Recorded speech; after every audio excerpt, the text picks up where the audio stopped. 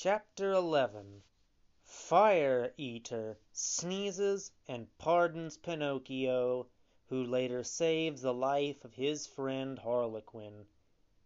Fire Eater, for that was the showman's name, looked a horrid man, there can be no doubt about it, particularly with his black beard hanging down like an apron covering his chest and legs. Yet at heart he was really not so bad. When he saw poor Pinocchio struggling and crying, "I don't want to die! I don't want to die!" he felt sorry for him, and although he tried not to, at last he could not help it and sneezed violently.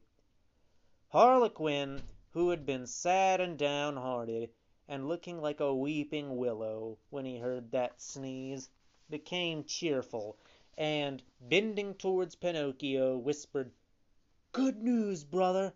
The showman has sneezed. That's a sign that he's pitying you, and you are saved. For you must know that whilst other men weep, or at least pretend to wipe their eyes when they pity somebody, whenever Fire Eater really pitied anyone, he had the habit of sneezing." After the showman had sneezed, he continued speaking gruffly and shouted at Pinocchio, "Can't you stop crying? It gives me a nasty feeling in my stomach. I feel such a pain that... Achoo! Achoo!" And this time he sneezed twice. "God bless you," said Pinocchio. "Thank you. And your father and mother, are they alive?" asked Fire Eater. "My father is, but I never knew my mother." "Who knows how sorry your old father would be if I threw you on the fire? Poor old man! I pity him. Achoo! Achoo! Achoo!" And he sneezed 3 times. "Bless you!" cried Pinocchio. "Thank you. But on the other hand, you must be sorry for me too, because, as you see, I haven't enough wood to finish roasting my mutton. And believe me, you certainly would have been very useful. But now I have spared you, and I must not complain. Instead of you, I shall burn some other puppet of my company under the spit. Come on, gendarmes!" 2 wooden gendarmes appeared suddenly at this command. They were very tall and very thin. They wore helmets and carried drawn swords in their hands. The showman ordered them hoarsely, "Take that Harlequin, bind him strongly, and throw him on the fire. My mutton must be well roasted." Imagine poor Harlequin! He was so frightened that his legs bent under him, and he fell on his face. At this heart-breaking sight, Pinocchio knelt down at the showman's feet, and, weeping, he soused with tears the whole length of his long beard. Then he pleaded, "Have mercy, Sir Fire Eater!"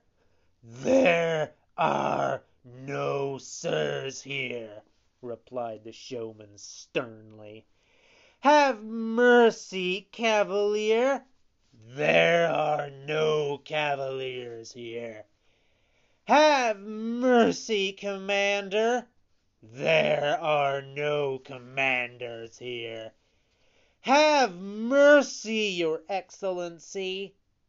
When he heard himself called "Your Excellency," the showman smiled with his lips, and, suddenly growing kind and calmer, asked Pinocchio, "Well, what can I do for you?" "I implore you to pardon poor Harlequin." "It cannot be done. As I pardon you, I must put him on the fire, for my mutton must be well roasted." "In that case," cried Pinocchio, rising and throwing away his cap of bread, "in that case I know my duty. Forward, gendarmes! Bind me and throw me in the fire. It is not just that poor Harlequin, my truest friend, should die for me." These words, shouted in a loud, heroic voice, caused all the marionettes present to weep. Even the gendarmes, although made of wood, cried like newborn babies. At last Fire Eater remained as hard and cold as ice. He began to melt and to sneeze. When he had sneezed 4 or 5 times, he opened his arms affectionately to Pinocchio, saying, "You are a good, brave boy. Come here and give me a kiss."